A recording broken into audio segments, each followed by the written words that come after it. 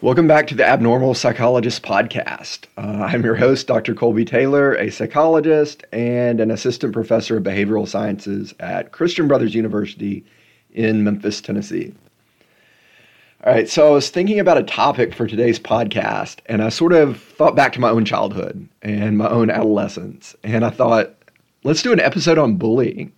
Bullying is one of those things that we sort of think of as a school-aged childhood problem. But really, there are bullies throughout the lifespan. There are bullies in the workplace. There are bullies in the retirement home. Bullies just don't go away. You know, it's funny when I ask someone whether they've experienced bullying before, I think they naturally think about that question from a victim's perspective. When you're asked if you've experienced bullying before, you think about being bullied.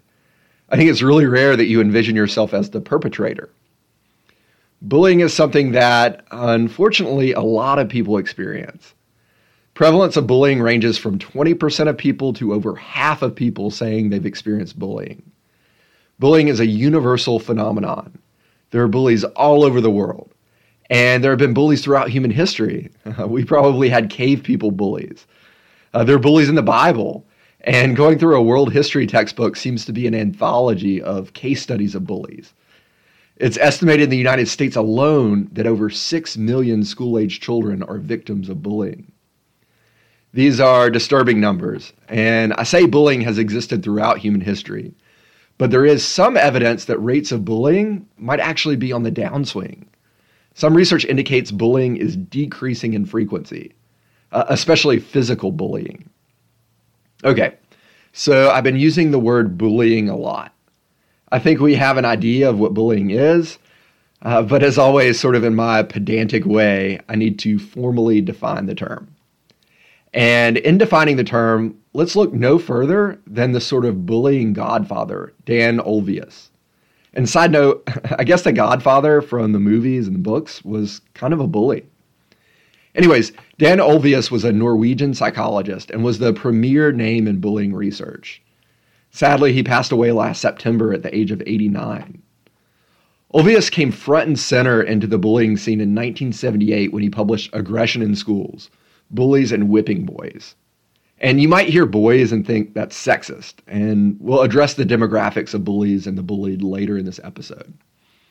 Anyways, according to Olweus, bullying has 3 components. The first component is that it's purposeful. You can't be an accidental bully. Bullies hurt others on purpose. The second component is that it's continuous or repeated. By Olweus' definition, a one-time incident doesn't make a bully. Just taking someone's lunch money once would not make you a bully. And the third component of bullying is that it involves a power imbalance.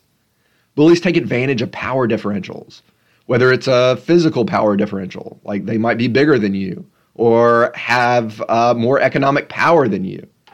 They might make more money or have higher status than you. Or maybe it's an emotional power differential. They might take advantage of your emotional vulnerabilities.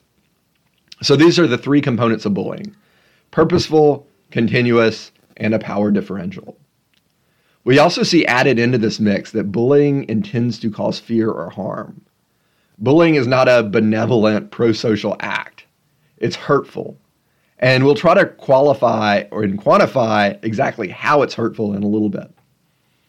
Anyways, let's continue to define bullying.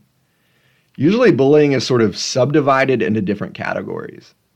And these categories tend to go back to the work by Espelage and Swearer from 2003. Sometimes you'll see bullying split into 2 categories, and these categories are direct bullying and indirect bullying. With direct bullying, it's first-person bullying. You have interaction with the bully. The bully directly harms you, and it's usually not anonymous. Whereas with indirect bullying, you might not have direct interaction with the bully. The bully might gossip or talk bad about you to other people, which in turn harms your reputation. Indirect bullying is more triangulated. Indirect bullying is also more likely to be anonymous. It might involve finding hurtful, unsigned notes in your school locker, or having your car vandalized in the middle of the night. All right, so we have 2 broad categories of bullying, direct and indirect. Sometimes we also see bullying split into three categories: physical, verbal, and relational. Physical and verbal bullying tend to be direct in nature, whereas relational bullying tends to be more indirect. So physical bullying involves a physical action, like hitting, kicking, pushing, or forcibly taking something away from someone. As mentioned a little bit ago, physical bullying seems to be on the decline. Verbal bullying involves teasing, threatening, or name-calling. Verbal bullying is the most common type of bullying. And relational bullying involves gossiping, peer exclusion, dissing, or checking. Relational bullying is the one type of bullying that's more common in females than males. All right, self-disclosure time. You know how as a senior in high school, like in the yearbook and everything, you have superlatives, like most likely to succeed and most popular and most school-spirited and stuff? I had two senior superlatives in high school. One was most likely to be president, and the other was biggest gossip. I'm not sure if the two are related. Anyways, physical bullying tends to peak in childhood, right? Physical bullies as adults are thrown into jail. Assault and battery are criminal, whereas verbal and relational bullying, unfortunately, tend to persist into adulthood. When we talk about relational bullying, we need to mention a special type of relational bullying, which is cyberbullying. And I sort of hate the term cyberbullying, by the way. It seems really dated. Like cyberbullying sounds late 90s or early 2000s. It sort of reminds me of instant messenger and all that stuff. Cyberbullying does include instant messaging, if that's still a thing. But it also includes text messaging, DMs, email, and so forth. The prevalence of cyberbullying varies widely. I've seen estimates as low as 3%, which I just think is just like an insane underestimate, to as high as over 50%, which I think is more realistic and accurate. In the workplace, putting someone on blast by CCing a bunch of coworkers seems to fit here. Cyberbullying is one of the few forms of bullying that seems to be increasing in frequency. It seems like every few months we'll have this horrific national news story about a teenager that's cyberbullied by a group of peers, or even by parents, and that ends up committing suicide. It's tragic. There are lots of interesting debates about whether cyberbullying should be considered a crime. There are some high-profile cases you can Google. One is Mallory Rose Grossman, who was a 12-year-old cheerleader who lived in New Jersey. Mallory was harassed by a group of girls. At one point, they told her, "Why don't you just kill yourself?" And after this endless harassing, she tragically committed suicide by hanging. Another high-profile case is that of Dawn Marie Wesley, a Canadian 14-year-old who was also harassed by a group of girls and also ended up committing suicide by hanging.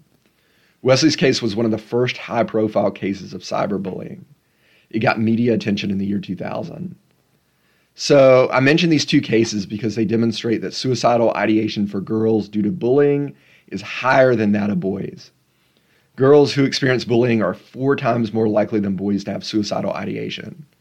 So back to Ulvius's Whipping Boys manuscript. It does seem a bit sexist and disingenuous. Boys who are bullied are also at increased risk of suicide compared to non-bullied boys. They are 2.5 times more likely to commit suicide than those who aren't bullied. We also know that LGBTQ youth are at higher risk of suicidal ideation due to bullying. Over 75% of transgender youth experience bullying or harassment at school, and over half have experienced bullying by teachers. 50% of transgender youth have attempted suicide, and this is compared to 2% of the general population. It's fitting that National Bullying Awareness Month, which is in October, and National Suicide Awareness Month, which is in September, are belly to belly to one another in the calendar. All right, let's transition to look at some of the characteristics of bullies, victims, and bully victims, who are both perpetrators and victims of bullying.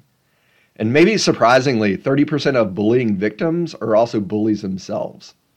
It's sort of cyclical. Much of what I'm about to talk to you about comes from the work of Rashmi Shetgiri. Anyways, let's start by profiling bullies. Boys are more likely than girls to be bullies. Bullies tend to have more dominant personalities and be of larger physical stature than their peers. Bullies tend to engage in drug use and defiant behaviors at higher levels than their peers. And bullies are more likely than their peers to carry diagnoses such as ADHD, depression, oppositional defiant disorder, and conduct disorder. Now let's profile victims. Victims are more likely to be physically smaller than their peers, to have low self-esteem, and to have low levels of assertiveness, and also to have difficulty making friends. Victims are likely to carry diagnoses like anxiety and depression. And now let's look at that bully victim profile. Bully victims seem to be more impulsive than their peers, to have poor problem solving and social skills, to have low self-esteem, and to carry all of the diagnoses we talked about of both bullies and victims: ADHD, oppositional defiant disorder, conduct disorder, anxiety, and depression. I'm always surprised by that finding that many victims of bullying are actually bullies themselves in different contexts. Another thing I sometimes find surprising is that taking a victim out of an environment might not be enough. Victims that move away or change schools are more likely to be victims of bullying in their new environments as well. Anyways, self-esteem came up in a lot of those profiles, and this is sort of a controversial topic. Research isn't really clear on how self-esteem plays into this. We used to think of bullies as having low self-esteem. They bully because they have low self-esteem. So we started these initiatives to increase self-esteem in the school system. But then we found that some bullies actually have super inflated self-esteems. So we were just creating bullies that feel better about themselves, like super confident bullies. So research goes back and forth on this. Sort of an example of these equivocal findings would be the Columbine shooters, Dylan Klebold and Eric Harris. And we just had the anniversary of Columbine the other day on April 20th. So it's sort of fitting that I'm recording this episode on April 23rd. So about 1 in 5 perpetrators of school shootings since 1990 have been victims of bullying. But this also sort of aligns with our 20% national prevalence of school bullying. So anyways, Klebold and Harris's parents argued that their sons were victims of bullying. Columbine High School had a big problem with bullying. A girl had been pinned down in the hallways of the high school weeks before the shooting and had her hair set on fire. Klebold and Harris both had ketchup and mustard squirted on their heads in the school cafeteria. There's also some evidence, though, that Klebold and Harris had higher than average self-esteem. So anyways, victims of bullying are at risk for anxiety and depression, are more likely to stay home from school or have chronic absenteeism, and might be more likely to engage in school shootings. However, we know this is incredibly rare, as over 6 million students experience bullying, and hardly any of these will go on to commit school shootings. So environments that perpetuate bullying in very, very rare instances might create a higher likelihood for school shootings. Some long-term consequences for bullies, according to Smokowski and Kopacz, 60% of boys who bully between the 6th and 9th grades have at least one criminal conviction by the age of 35. Bullies are more likely than non-bullies to engage in substance use, and bullies are more likely to have children of their own who grew up to become bullies. I guess to wrap up, one resource I recommend to parents is Barbara Colaroso's book, The Bully, The Bullied, and The Bystander. Highly recommend it. Anyways, the mailbag is empty. Send episode requests, questions, or comments to ctaylo41@cbu.edu with the subject line mailbag, and I'll respond to them. That's it for this episode. Until next time, take care and stay well.